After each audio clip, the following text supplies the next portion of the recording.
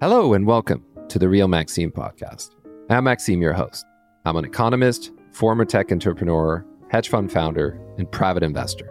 Several years ago, Ernst & Young launched the Women Athletes Business Network to help top women athletes transition from competitive sports into successful careers in business and leadership. They found that 94% of C-suite women played sports. Their hypothesis was correct. The skills and experience gained through sports translated to marketable leadership skills. Athletes see projects through completion. They have an uncanny ability to motivate themselves and others, and they know how to collaborate and work as a team. Morgan McKenney, Chief Executive Officer of the Provenance Foundation, embodies these traits. An avid soccer fan and player, she grew up in internationally diverse Washington, D.C. After majoring in computer science at Amherst, Morgan got her first break on Wall Street. She cut her teeth as a trading assistant for Martin Buzzy Schwartz, the famed and notoriously demanding Wall Street trader. As a banking executive, Morgan quickly grew to become an expert in optimizing and growing core banking businesses by harnessing the benefits of digital transformation on a global stage. During her career at Citi, which included long stints abroad, she was primarily focused on institutional and consumer payments innovation globally, which led her to her role as Chief Operating Officer for Citi's largest division, Global Consumer Banking.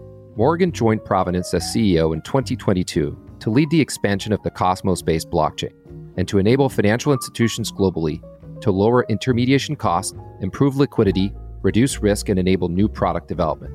Today, Provenance is leveraged by more than 60 financial institutions, including Apollo Global, Figure, and Guaranteed Rate, and has supported over $12 billion in transactions. A blockchain practitioner, Morgan is passionate about enabling the digital economy, harnessing emerging technology for business value, and democratizing access to financial services to support economic growth. Morgan received a BA in computer science from Amherst College and an MBA from Harvard Business School.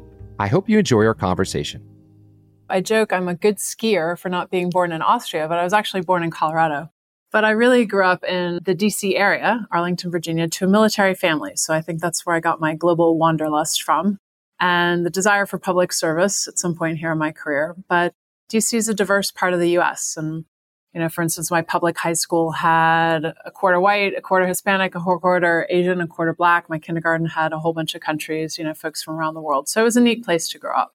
So growing up in that environment, do you feel like you developed a certain sense of adaptability to a variety of different cultures and viewpoints?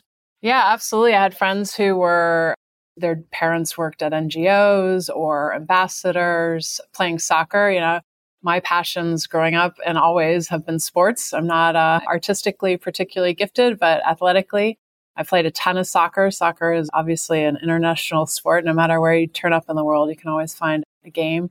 And so, yeah, absolutely. I think some of that adaptability came through early on that way. And then living around the world. So I lived a decade abroad, lived in Asia for 4 years, lived in London, but focused on Europe, Middle East, and Africa, which was a 55 market territory for me at Citi. So yeah, definitely also living abroad during my career built up a lot of that adaptability. Yeah, that's great. And I can empathize and also relate. I was an oil brat. My father ran these large IT infrastructures for oil rigs. And so we spent a lot of time in the Middle East and Scandinavia and Northern Europe. And one of the things I got from that, and I was wondering it's probably the same for you, is a little bit of a wandering, traveling bug, wanting to constantly move and discover new frontiers and new parts of the world. And the other is an ability to really get back on your feet pretty quickly and rebuild community and rebuild friendships and relationships wherever I go. So I would assume this is probably fairly similar with your own upbringing. Absolutely. And I think I learned from my dad. He landed, as I recalled it growing up, in every country in the world. So I heard all about his adventures, and my parents moved around a ton before. So I wasn't a, quote, army brat.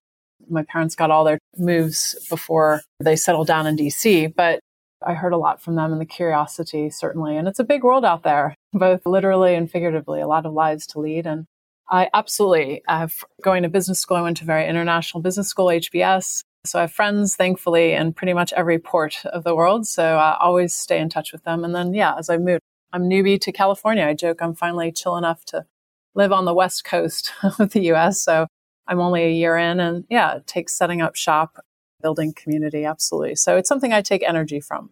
It's great to hear. And I also think a sense of diversity as well, which is one of the things that I find probably not as much gender. Would love to see more women in crypto and Web3, but certainly incredibly diverse from an ethnicity standpoint, from nationalities. I mean, you go to a Consensus or an ETH Denver and you see very clearly this is an international movement. This is an international effort with all the different facets and different angles and viewpoints. So I think it makes it a very rich community. What type of studies did you gravitate towards in college? Well, coming from a family of chemists, I gravitated towards chemistry, and that was my major until I hit Orgo, which was a big bomb. And I also worked in a physical chemistry lab at Amherst College in, I think, in my 10th, when I was my second year at college. And I knew I didn't want to work in a lab as much as I respect all the amazing work coming out from scientists around the world. So I shifted gears and majored in computer science, which at Amherst, which is a tiny liberal arts school with about 400 grads per year and no grad program, it's really all about critical thinking and writing. And in computer science, it's obviously very math-based, so very logic-oriented. But really, I took a broad curriculum at Amherst. You could take anything you wanted, and I really kept it trying to get from all spaces, obviously sciences and a lot of sciences, but then economics, political science, et cetera. So, but I think I knew in college for some reason, and I was bucking the trend at Amherst, that I wanted to go see how the markets worked and go into business life, the business application of technology. But there weren't that many folks at Amherst. They were doctors, writers, lots of professors. And so I pounded the pavement on Wall Street to get a job. I had no connections and nothing turned up, but I started at Capital One Financial, which at the time was a credit card company, very innovative. And it was really using technology for its edge. So it was a great first job. But then 3 months into my first job in Richmond, Virginia, a trader called and asked me to move down and work for him. And that was my break on Wall Street. So moved down to Florida, never been to Florida. And I was his apprentice and traded a small book for him, helped him on his derivatives trades. So it was my start on Wall Street. That's amazing. What kind of asset class? Was it just across asset classes, or were there specific derivatives that you traded? Yeah, he was a very gifted trader. That was something. His name is Buzzy Schwartz. And I lasted longer than anybody working for him, which was a sign of my resiliency. And he was very good to me and taught me all about the markets. He traded at the time, exchange traded derivatives on the Merck. So he was trading mainly S&P 500 derivatives, and he was an incredible trader. I learned a lot. I helped write part of his book. He wrote a book, Pitbull, Lessons from Wall Street's Champion Day Trader. This was way before day traders existed, really, and described his personality. He was a tough guy, very talented. And then I had a book of equities that I traded, U.S. public equities he gave me to trade. That is fascinating. What were the key learnings from that experience? Hard work, I'd say. He worked harder than any very successful person. He felt all the numbers by hand. Again, this is kind of back in the day. He used a lot of charts. The trend is your friend. Sounds very basic. I learned that no matter how smart you are, it's hard to make money trading. So for everybody that does do that, it's hard work. And I really learned how capital markets worked. And that gave me my next job, which was working for a British futures and options exchange, which at the time was the world's second largest derivatives exchange. It was called Life at the time. It's been since acquired, London International Financial Futures and Options Exchange. And I learned about hubris at a very young age, at about 23 years old, because they were the second largest exchange, and an upstart electronic exchange, quote, stole their biggest product, which was the German Bund future, and moved the open interest, meaning moved the trading from Life to Eurex, Deutsche Börse. And that was my lesson in ignoring technology. Ignore technology at your peril, because often it can do it better than the old school way, which in futures land is the pits, with traders in a pit representing their buyers and exchanging via hand signals, ultimately, is what happens in the pits back in the day. And so throughout that time, you're learning a lot about the markets, and I hear a little bit less of those foundational elements of computer science, which you obviously have come back to as an enabler for the next generation, or what we anticipate to be the next generation of infrastructure that powers financial markets. Did you rekindle recently, or did you keep in touch with what was going on in the technology world? Yeah, well, the whole thread was always tech for business value. So I was sort of Marty/Buzzy's computer whiz, right? Managing all his systems, et cetera, and data sources. And I think that tech bent led me when I started working at Citi in my summer during business school, thanks to a section mate who didn't want the job. So here I was at Citi. I spent 18 years at Citi, which was 15 years longer than I planned. But I gravitated at Citi towards its transaction banking business, which is really, think of it as the pipes that moves the money on behalf of all the bank's customers, the large Fortune 500 companies, governments, businesses. And so transaction banking is the ops and tech part of finance because it really is the underlying pipes. It's plugged into all the clearing systems around the world, meaning how things settle, various financial assets settle. And I gravitated towards innovation roles in that business. And that's where I actually implemented blockchain twice when I was at Citi. One in 15, 16 with NASDAQ and one in 2020 and 2021 with Alibaba and Ant. So yeah, even Capital One was a tech innovator. It was using technology for competitive edge. So I'd say that theme was persistent throughout, but it was always the business side of the tech. So you wouldn't necessarily go and even out of interest on, I'm just going to call it maybe a Saturday afternoon where you have nothing else to do and you're going to go inside a GitHub and look at how the code's implemented or look at architectural blueprints, or was it always more from a higher view standpoint and trying to understand all the enablement points, the fundamental business architecture as to how the technology actually solves, or in this case, as we'll talk about, Provenance starts disintermediating an entire industry? Yeah, definitely more the latter, meaning, and my mantra is digital done right delights. It's hard to do digital right? There's a lot of ways to make sure that's true, but analog doesn't scale. You can't wow your customer in general without bringing in significant tech from obviously your front end. And all of financial services the last decade has been, the consumer app layer has been vastly improved, right? Even your banking payments, right? Forget Fintech payments and wallets, et cetera, but from your mobile. But the middle and back is where you actually make things sing. And if you don't get the middle and back office right, and I did a lot of digital transformation at Citi, things fall on the floor after that glossy front end. And so you really, have to apply all methods to, so even AI. When I took a sabbatical from Citi, I took competing in the age of AI back at business school and competing in the age of platforms. What are the next gen platforms that are going to really enable massive open innovation? And tokenomics and decentralized systems allows you to reward. It's a really stakeholder-driven platform where everybody participating in whatever way they're participating can be rewarded, unlike existing platform 1.0s today, where it's really the platform owner, right, who's largely centralized, is capturing most of the economics for their shareholders. True, absolutely. Were there any important seminal books that you read throughout that part of your career that have stayed with you as core principles that you think, are inherent to the way you think or have helped you think about how to become a business leader? It's interesting. The longer in the tooth you get, I always go back to my business school reunions every 5 years, and same thing at college. In the business school, we did all these case studies about the terrible protagonist and, why they weren't making good business decisions. And so really all my learnings, most of them are on the job through amazing mentors, bosses, colleagues. So I think, how do you innovate with customers? I deepened extraordinarily at Citi. I ran Citi's innovation lab that they had in Singapore as part of my role when I was in Asia. And how do you innovate with customers? Because innovation, if you think about it, has always been, and this isn't answering your book question, Maxime, sorry, because I'm quite busy to read books. So I usually take it from travel and experience or my work experience. But I learned a lot about the testing and learning life cycle of innovation, and it's an art and a science. So I really built up a lot of my innovation competencies through all of my work experiences. How do you do disruptive innovation? Yeah.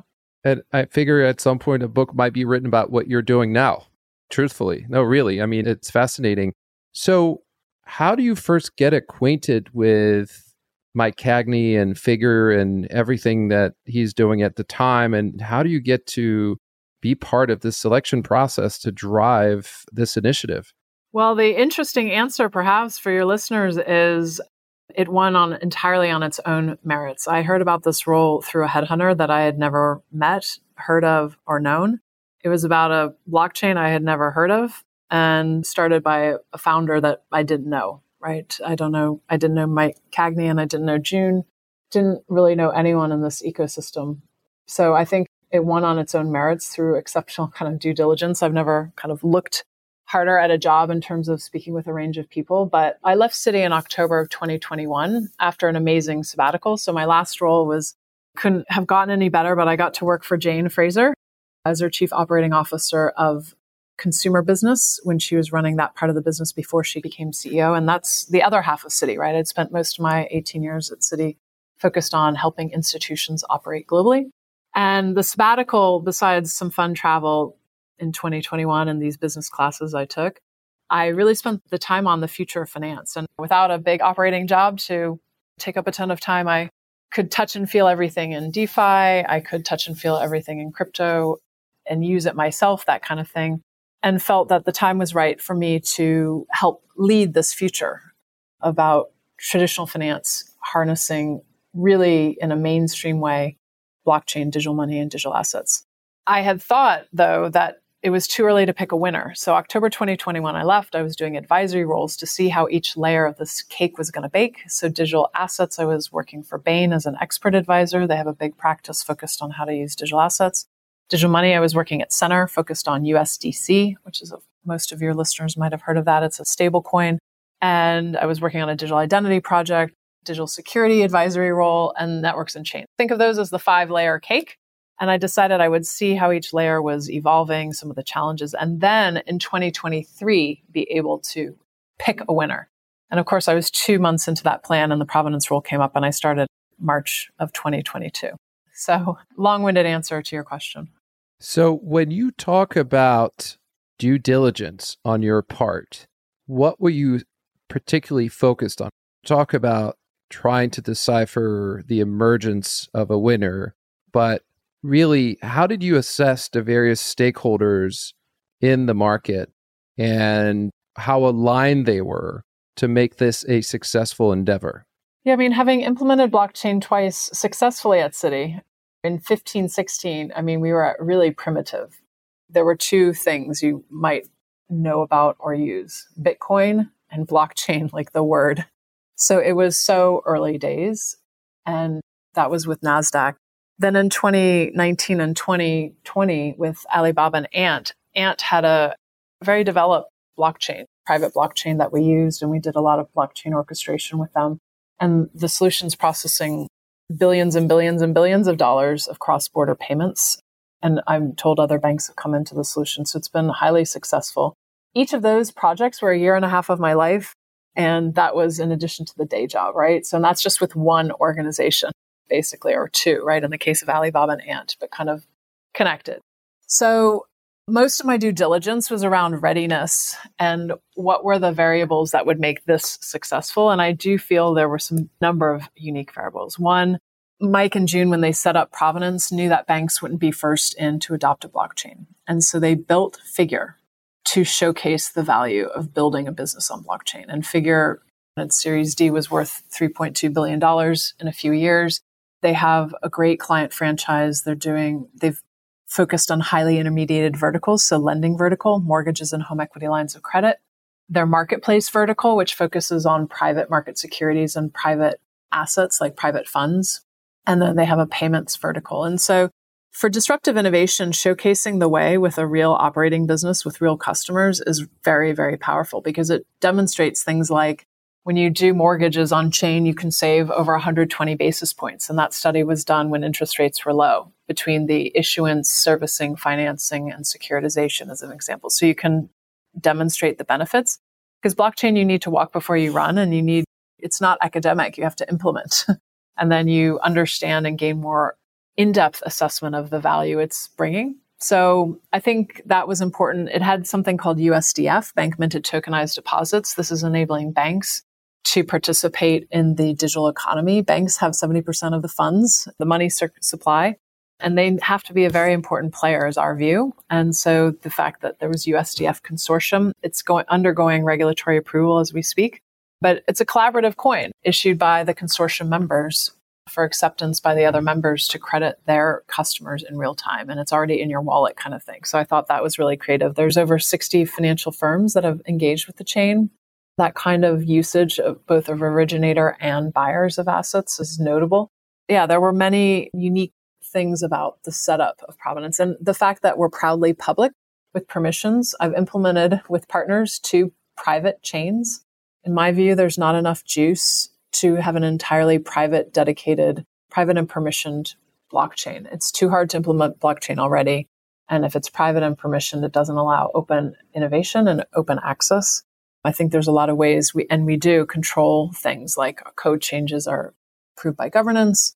If you're the asset originator, you can dictate who can have access to that asset, et cetera. So there's a lot of embedded permissioning, data privacy. So personally identifiable information is not on chain. So we're purpose-built for financial services, but we're proudly public. And that means anyone can come build, anyone can start using, anyone can be a validator. And we're focused on being proudly public with standards and governance, given our focus is supporting regulated financial services players. So nobody's trodden that path, but I do view that's the long road. That's where things will go because of all the benefits I cited. So the choice to be on Cosmos, Provenance was originally built on Hyperledger. It was moved into Cosmos of May of 2021. Cosmos, for your listeners, think of it as the Internet of blockchains. It allows blockchains to be easily stood up for a purpose-built reason. So we're purpose-built for financial services. Others are built for gaming, collectibles, et cetera. But there's embedded interoperability, meaning there's an embedded way to talk to other chains. And that's an important feature of this next gen of platforms as well. So there's a lot of neat things going on in the Cosmos ecosystem. So that was a very wise decision that predated my time, but in my view is an incredible asset. Thank you very much for this very extensive answer, because as you were going through the due diligence checklist, right, literally right now, step by step, you are essentially starting, and rightfully so, to build the case for Provenance and the way it's implemented and its genesis, right? Ranging from how the founders initially thought of it and how they thought of showcasing it. To your point, adoption is going to take time, all the way to the last point you made, which is purpose-built, using an infrastructure that is being conceived to be highly modular and interoperable, which is, I think, going to be a significant driver on a going forward basis. And Cosmos certainly has taken the lead. There'll be other initiatives, but when we think about 2 things, one is interoperability and more standards in the way different blockchains interact with one another, and being able to bridge and interoperate liquidity and financial primitives lower down the stack is very important. And having these purpose-built implementations, not every vertical is the same, right? And so the ability to bring forward, a blockchain or a blockchain ecosystem that has been thought through by seasoned professionals, seasoned executives who know how the financial plumbing of the world functions is critical. And I think that's a significant differentiator. On a sort of professional/personal basis, what were your core sort of desires or outcomes from joining this effort? What would you like to see in a few years when you look back and look at this tenure? This is, I think, one of the many reasons why I stayed at Citi for longer than I planned was the problems were complex. And one of my superpowers is solving complex problems. And this is on a whole other scale, because this is trying to change fundamentally how financial services is executed. This is the new digital factory of finance. It's a new digital assembly line by natively issuing a mortgage on chain and then doing its downstream financial activities that gets to basically the customer owning that, having that mortgage and having it serviced and offlaying the risk, right, in the financial ecosystem as an example. So changing the factory of finance is no small undertaking, especially given, obviously, all of finance is really highly intermediated today, right? You ask your bank to do something with your money. You ask your broker to do something with your shares. This is moving control into the hands of the asset owners to basically trade or have those assets, move them wherever they want. And that is really disruptive. So I joke my job description is selling frontier technology to traditional financial services firms that disrupts a part of their business, but is better for their customers. So that's a long job title, but it's also a heavy lift. And if you think about each asset class, right, it is unique in its challenges, but it is highly intermediated. And so that's why working with the coalition of the willing and able is important, and building this bridge to the future, slat by slat, asset class by asset class. So my core desire is to ultimately bring down the cost to serve. I mean, financial services today, and I've worked globally, is really for people who have money, people and businesses. That's because it's expensive to provide. And technology lowers cost to serve. If you can bring down that infrastructure cost, the middle and back office, cost and time and capital required, you can actually be able to offer more financial products to a wider range of people that help them save for their kids' education, help them get access to asset classes they never could, higher returning asset classes that they never could access before.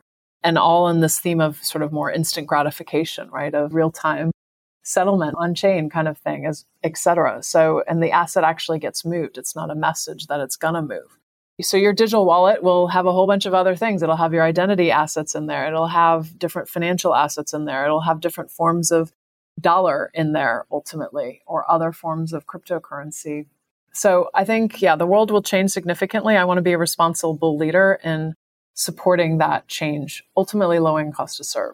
So a transformation agent, and playing that in the best possible place that you can with the right resources, which brings me, what I'd like to cover now is more of the fundamentals of the operation itself. If we can zoom in a little bit, as the chief executive officer, you have purview over the functioning of a foundation. And I would like to understand for our listeners, how does the foundation function on a daily basis? How does it fund itself? And what is your approach to ensuring that it is fully resourced? Yeah, so a key part of our balance sheet is Hash as our utility token used to pay all fees on chain and for governance, right? So in order to have a voice in governance, you have to own Hash and stake that Hash to secure the network. And you earn returns based on the overall success of the ecosystem for putting that utility token at risk and to use from the governance side. So we own about 6% of the Hash outstanding. So that's an important part. We also have what's called Provenance Blockchain Advisors. It's an advisory capability that helps users and potential users get live faster on the chain, right? This is not a plug and play technology. It's not like you wake up tomorrow and say, oh yeah, I'm going to do all my business on blockchain. So we found through the role of the foundation is to help support and catalyze usage by a wide range of financial services participants, whether you're a young fintech trying to build a better mousetrap, or you're a very well-established financial institution. Obviously, Provenance, it's an infrastructure layer to help you do your business better for your customers. So our job at the foundation is to make that as easy as possible to use. And so Provenance Blockchain Advisors charges advisory fees to help on basically getting set up, right? Getting the tech built, the smart contracts designed to meet the business opportunity, et cetera. And there's also a capital side, right? A lot of the companies coming to us want to make sure that these assets can be distributed. So how do you design the asset so that buyers will come in, that kind of thinking. And that's an important part of our cash revenue. Understood. So that's from a financial capital. From the standpoint of the team that you've assembled, can you speak to how you went about crafting that group? Were people in place when you were hired? Were you tasked to continue building that executive roster and the layers beneath it? How did you go about building your human capital? Yes, and I was employee number one, so that's great. So I got to build out the team. We have an amazing team. I'm really just absolutely delighted. And it was finding unicorns, right? We are still early days. So how do you find somebody that knows traditional financial services, how the plumbing works, as you called it, but also knows enough about blockchain and how it can help? There aren't actually that many people out there where that is true. It's a pretty narrow band of folks. Obviously, that's growing, which is great, and that's important. So the right talent coming in, I think, is important. So we have a great business developer, Anthony Morrow, who comes from a long time at Bank of New York Mellon. Bank of New York Mellon touches 20% of the world's investable assets, and he built out the ADR program there in securities service business. And he was at a fintech focused in real estate space after that. So he has that agility. We have an amazing CMO who was most recently the CMO of Securitize. He also worked at BlackRock, Franklin Templeton, Travelocity, Electronic Arts. So he has amazing TradFi, traditional financial services, as well as consumer marketing, plus blockchain land with his time at Securitize. That's Dan Garcia. You have an amazing head of developer ecosystem who ran Acumen's grant program. So Joshua Maddox is his name. He runs our Hash Grants program to encourage long-term partnership and development. But he also worked at the largest token on Solana, Kin, as an example, and worked at Jamb, which is entertainment NFT. We also have a head of onboarding and adoption, a blockchain solutions engineer, AJ Webb, who, again, we can't send institutions to say, here you go, just plug in. So we need the Genius Bar equivalent to help institutions adopt from a technical point of view. So that's AJ's role. And we have a great set of protocol engineers. So Ira Miller runs our protocol team. He's putting through, again, through community governance approval, some amazing features that further differentiate us for financial services. So things like decentralized sanctions capability or anti-dusting program where you have to accept assets or you can accept assets coming into your wallet, as an example. The groups function, which allows authorization of digital assets out of an address in an enterprise context, right? So, because you don't want one person controlling all of the assets for a specific enterprise, as an example. So, and he has an amazing team of protocol engineers that work for him. So the team, those are the broad. So we have the business front end and then great engineering team.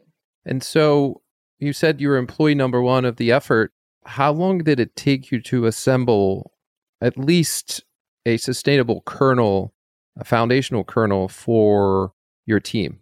I started this job on March 1st. It took really through July, August, September is when the talent all came in and when I was able to identify the right folks. So yeah, it takes time. I've generally building new muscles. I've generally inherited good teams and worked to make them great. That's sort of how my career has evolved. And this time it was major build mode, which has been interesting and exciting. And because the human talent on this thing is so important. There's humans behind the machines, right? It's a decentralized platform, but it's really always about the people. And we need collaboration PhDs at the foundation, right? This is collaboration on a whole other magnitude. This isn't partnering with the department next door or like one entity. This is like a massive range of stakeholders to connect with, inspire, engage, support, etc. So yeah, it's quite a unique set of skills. Hopefully growing though as we build out blockchain capability. No, absolutely. And even that, what you describe is roughly a 6-month period, which in order to assemble a world-class team is a pretty brief window. So it seems like you executed quite well. I was curious as to how the dialogue and the conversations started shifting throughout 2022 as not only were we undergoing probably one of financial markets, in the entire history of financial markets, one of the toughest duration shocks we've had ever, with the Fed catching up on interest rates, driving asset prices primarily downwards for the most part, and risk assets certainly, as well as treasuries, but also crypto. And crypto as a whole, and I use that term as sort of all-encompassing, it's probably overly simplistic, but there was an element of deleveraging. There was an element of systemic fragility throughout the crypto ecosystem through 2022. So I'm curious as to when you were trying to convince people who had storied, successful, stable careers in the world of TradFi that typically pays people very well. How were you able to convince them to jump ship and join this effort? Well, there's a few things. One is figure illuminating the way as a power user of the chain is really important because we're not selling something that's coming. We're selling something that already is, and it already is its size, right? So we have $7.6 billion total locked value on chain of financial assets, real world financial assets, things that your listeners, they've gotten a mortgage, they might have gotten a home equity line of credit, they might have brought a private fund, maybe they've invested in a young company, right? Those are the businesses and assets we have live today on chain. And so that's really important. I think second is, it is a unique vision and a unique ecosystem because we're only focused on financial services. We're not doing anything else, right? That's all we're doing every day. And so if people are building in the space, definitely we should be speaking with them. And that focus is important because it's a big space, given all the asset classes, et cetera. And so I think all of this it's believing the vision that if we fast forward a decade's time, a significant number of the world's financial assets will have been issued natively on blockchain, and that all of the activities downstream, or many of them, will be done on blockchain, again, materially reducing cost to serve. Like that itself is a pretty inspiring mission. So I think you have to believe, I took a massive pay cut to take this job. It's really on the longer term upside of being this transformation agent, as you said. And that's what motivates all of us to do our work. So yeah, I think that's the sell. Unique ecosystem focused on a massive transformation. Yeah, no, and that's a very worthy mission. And I would say, I don't even want to say if things actually pan out, because they will. It's a matter of who will best harness the opportunity and make the case for the fact that they are what to build on. So as an infrastructure play, obviously it's a long haul, but the returns that will accrue to that effort are obviously going to be multiples of any individual application or services on top of it. Absolutely. And let me just jump in there, Maxime. Sorry for one last point. I think the other good news is despite all the, quote, crypto blowups that we saw, and I don't think anyone could have anticipated the last year that we've had. If they could, they could retire yesterday kind of thing. But amidst all of that, institutional adoption, financial services adoption, 2022 was the first year of true mainstreaming, right? So you have Bank of New York Mellon launching digital asset custodial capabilities. You have Apollo as a large asset manager issuing one of their funds natively on chain, right? These are no longer periphery fringe business use cases by leading participants. It's people who are in their core business participating. So I think that was a notable point in 2022 that will deepen, of course, over time here as more of these flagship entities come in and do part of their core business on blockchain. Yes, and I would say if one takes the stand that this is an enabler for ultimately dollarized financial system and really a technology infrastructure with new sets of incentives that drive the functionality, right? The incentives allow for the functionality to exist, right? Those benefits of disintermediation, immutability, the trust that's being validated is only possible because of the right set of incentives. But fundamentally, it is a technology layer that enables dollarized financial services.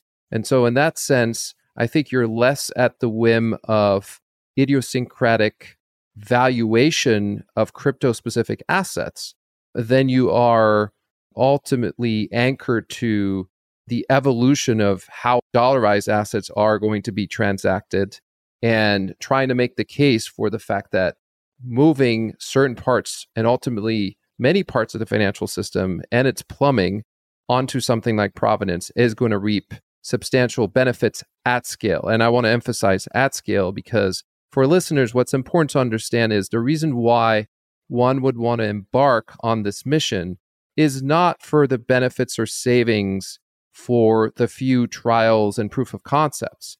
It's really that when you have a significant migration in terms of dollar notional, these minute savings add up. And in absolute dollar terms, they represent quite a significant improvement at the bottom line of all the participants, right? And those that are currently being penalized or overcharged for participating in a financial system.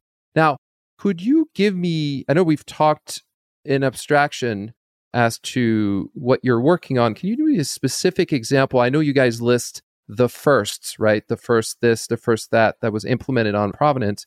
Give me an example of something that, A, you're particularly proud of in terms of it having been the first implementation, but where you think there is tremendous potential.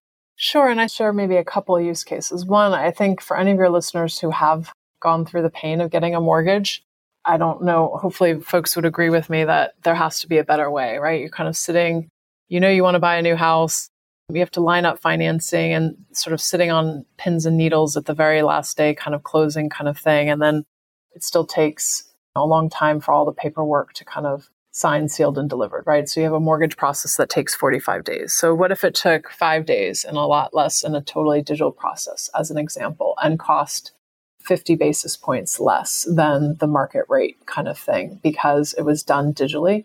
So for your listeners, mortgages have what's called an e-note already before blockchain, right? A digital version of the mortgage. And it was under 10% of the way mortgages were issued. So if you can put that e-note with legal protections around and issue that natively on chain, then tying the credit bow, and again, not all your information is on chain. It sits off chain and is permissioned by the issuer for buyers of that asset. But if you basically could distribute that asset to the risk takers, the folks with the large balance sheets, which are the large banks, you can basically get a mortgage in 5 days, not 45, in a highly digitized process in a way that, fintechs are rewarded to originate, but then that risk can be efficiently distributed or transferred, right, to larger balance sheet holders. You've really sped up the lending process and made it a lot more efficient, as an example. And home equity lines of credit is another one where in a 5-minute digital process, you can get money in your bank account a few days. And it's only a few days because legislation or regulation requires that the consumer sit on that loan, right? But your house price is appreciated. Your kids need to go to college. You don't want to refinance your mortgage because rates have risen.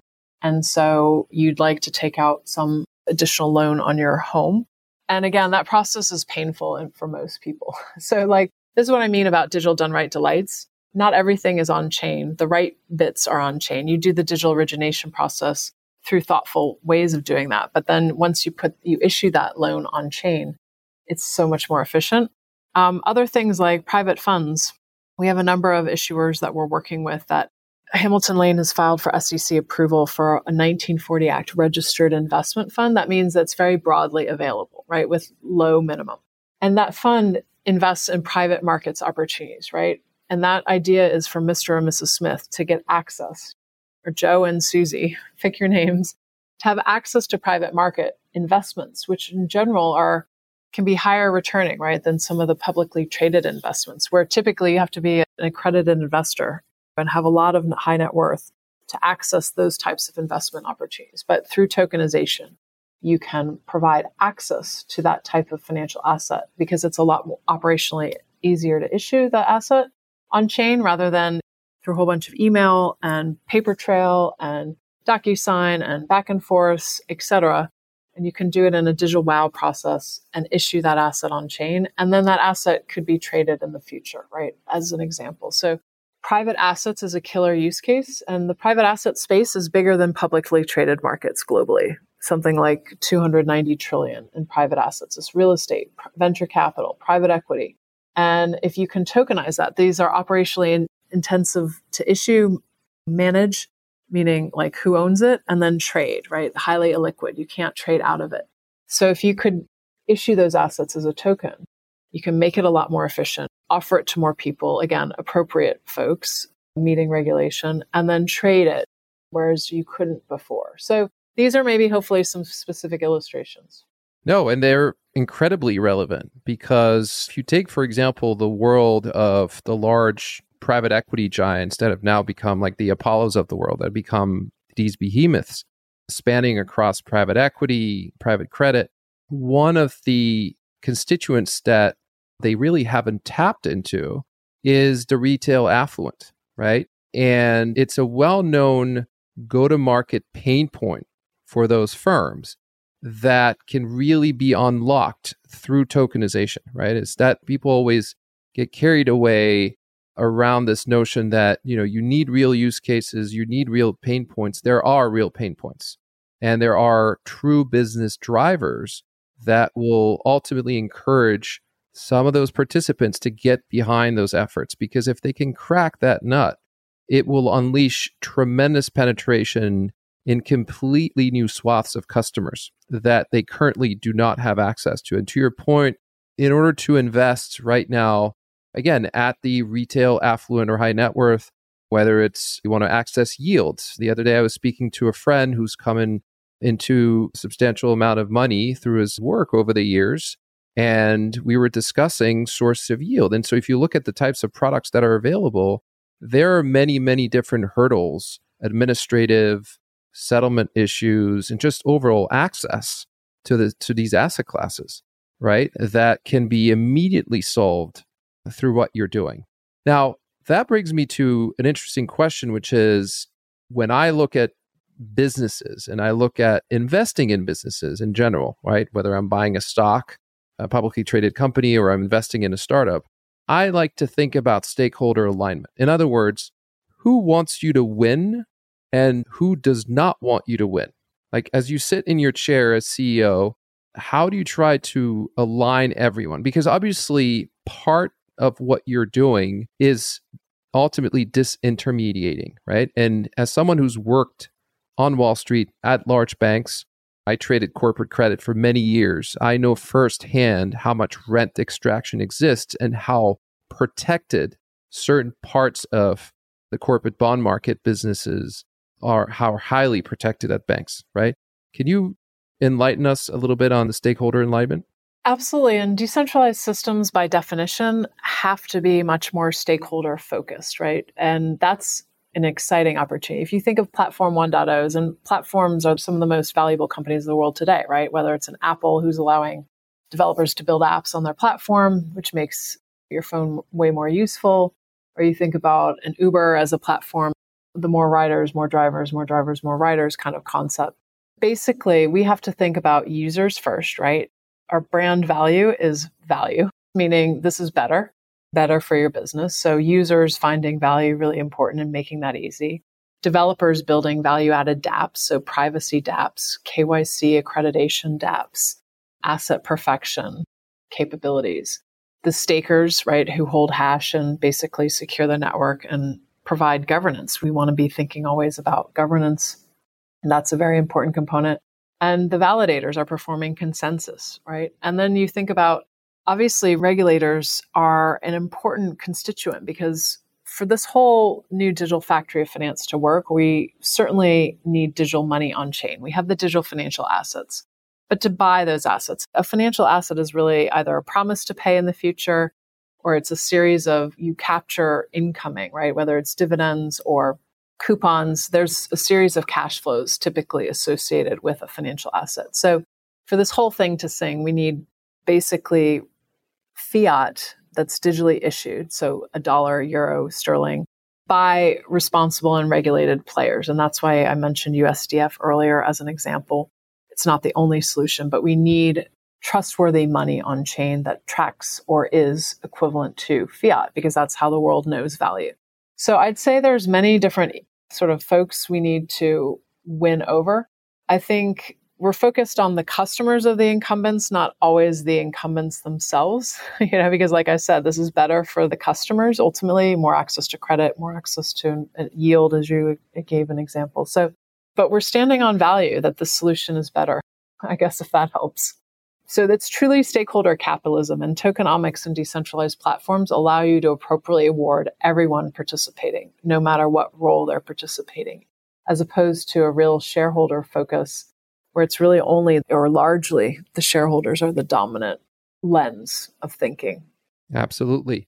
To that point, how do you, again, in your seat, ensure that the governance structure of Provenance continues to remain transparent and democratic? Well, the great news is we're proudly public. That ensures the transparency, right? If we were a private and permission chain, you wouldn't be able to see what's going on. So everybody can go to provenance.io. They can click on Explorer Live and you can see transactions in real time. You can see the validators, et cetera. So I think that's important. And we continue to focus on trying to be a public chain with standards and governance. So we just did the foundation just announced a validator delegation program. So we're delegating 50% of the hash, the utility token that the foundation owns, to validators who are resilient, that their uptime is over 99%. That's a key criteria in our delegation. And the more hash that gets delegated to validator, the better their economics of doing the consensus. So, and next quarter, we've said we're going to only delegate to validators who have been KYC'd, right? To encourage all validators to be KYC'd as an example. So that's the way that, and we publish the results. They're on our website. We published who got qualitative delegations because they're helping grow the ecosystem and why. So I think we have a biweekly community call that anybody can join. We have Discord and Slack, of course, for people to communicate with us. We do a quarterly Friends of Provenance call where we share all the developments in the ecosystem. And That's people can go on our website in the Learn section and listen to the video. So I think the neat thing about being a public decentralized platform, our code is on GitHub and we have a developer portal, that kind of thing. So we'll keep working at that. And then given our focus of financial services, raising the governance bar, raising the standards bar. So we're early days on that, but continue to work at it.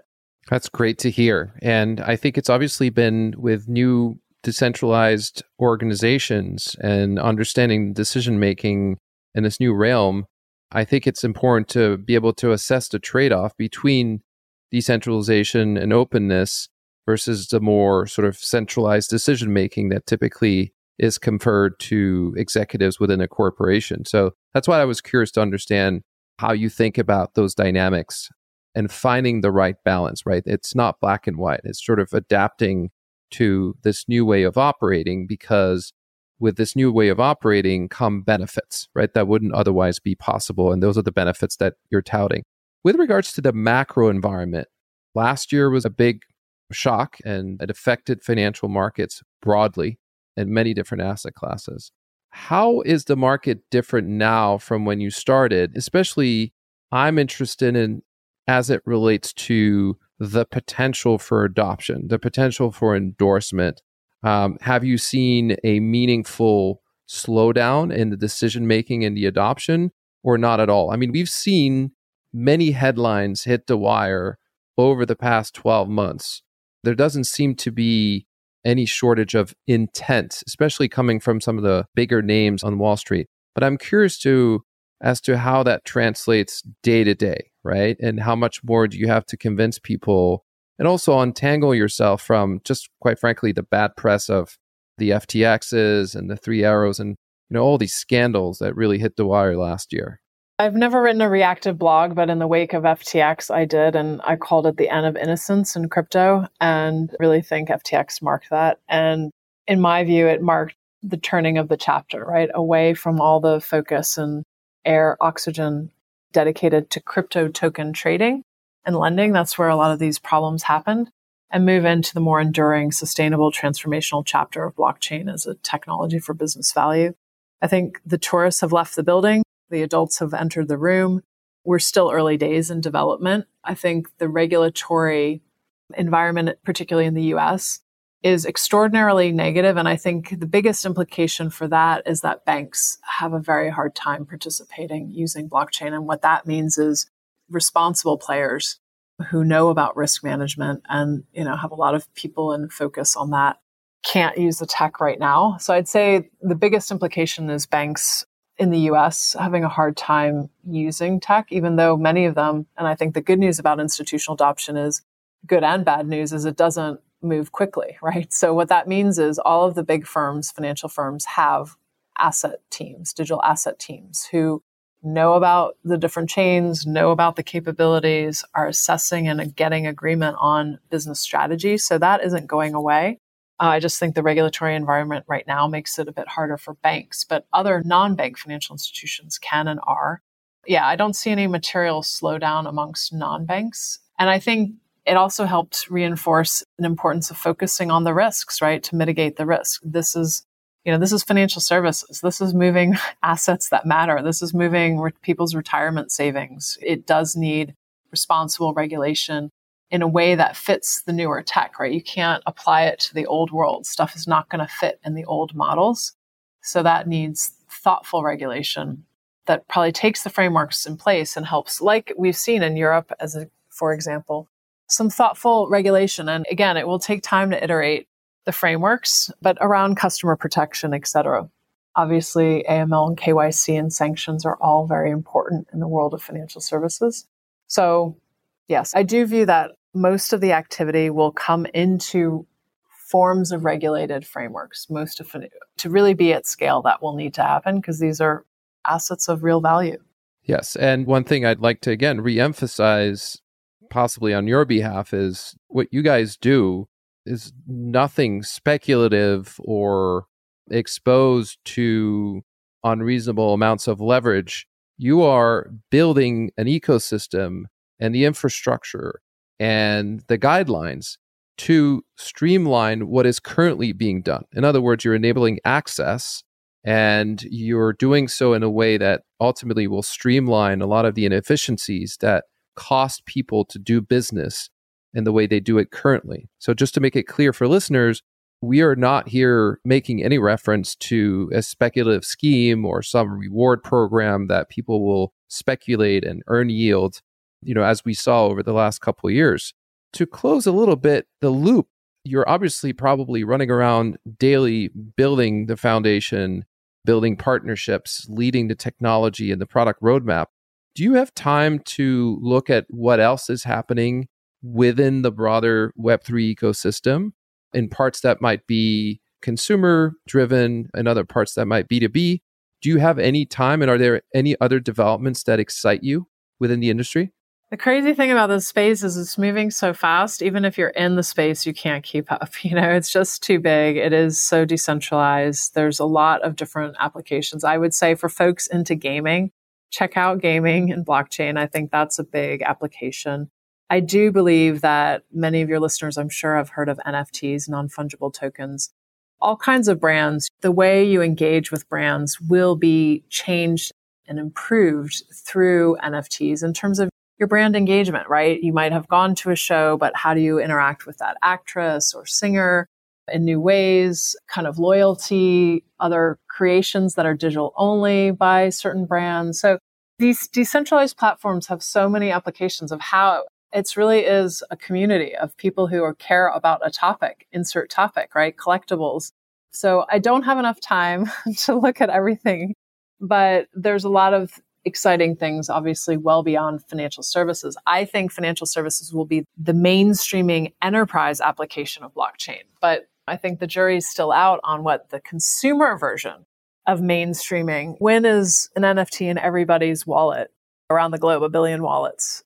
And what does that look like? Is it for sports, right? For Manchester United has 1 billion fans, I think, around the world, et cetera. So a lot decentralized platforms let people engage for topics that interest them digitally, right? It's the new country is the digital platform enabled by issuing assets on chain and being able to transact those assets with others. I couldn't agree more. And I second your views on the fact that gaming and certainly, again, blockchain and Web3 as an enabler of new use cases, of new incentive systems that couldn't currently exist or would take a lot more time to reproduce in a standards-based, interoperable, composable way. I think we're going to see tremendous leaps there. I'm also very excited about mobile. It's one thing that I found fascinating, especially given the demographics of the crypto community and developer community, that so little emphasis has been put on that form factor, which, as we know in this day and age, is one of the main adoption drivers, especially in younger generations, which typically are early adopters and form trends. The next killer app right now is or will be used by literally high school and college kids. It's always like that, right? The same happened with Facebook. It happened with Snapchat, with TikTok, at least on the consumer side. And I think we're also ushering in an era where you will be able to digitize and create scarcity around user-generated content and the intangible value that accrues to those digital assets or digital collectibles. So very much agree with your assessment there. And to your point, it is ever evolving, hard to keep track. One needs to focus. I certainly try to, in terms of the things that I look at, focus on and lend my expertise to or invest in, because otherwise I think you can go very wrong without having specialized expertise. And similarly, I think we could speak for many more hours on the topic. It's been a pleasure having you on the podcast. Certainly, you are a leading foundation, and you as a leader are spearheading, I think, a very necessary effort. I'm sure it's not easy day to day to try to convince people as to the merits and sift through, I think, some of the pollution that comes out of the press, Washington, so on and so forth. But I want to praise you for your continued leadership and stewardship there, because I think it's very important. And I'm certainly a fan, and I hope we can stay in touch and see you succeed in that role. Thanks so much, Maxime, for the kind words and the opportunity to chat. And this space is evolving and it needs bright minds, right? Innovation is an art and a science, and the art is humans that are getting engaged in thoughtful, diverse, collaborative ways. So yes, I'm grateful, and we're early days, but it's exciting. And I'm looking forward to staying in touch. Likewise, take care. Thank you. This podcast is produced by Rado Venture Management LLC, RVM. RVM is not an investment advisor. The opinions expressed in this program are those of the speakers and do not necessarily reflect the views or positions of any entities they represent, not investment advice.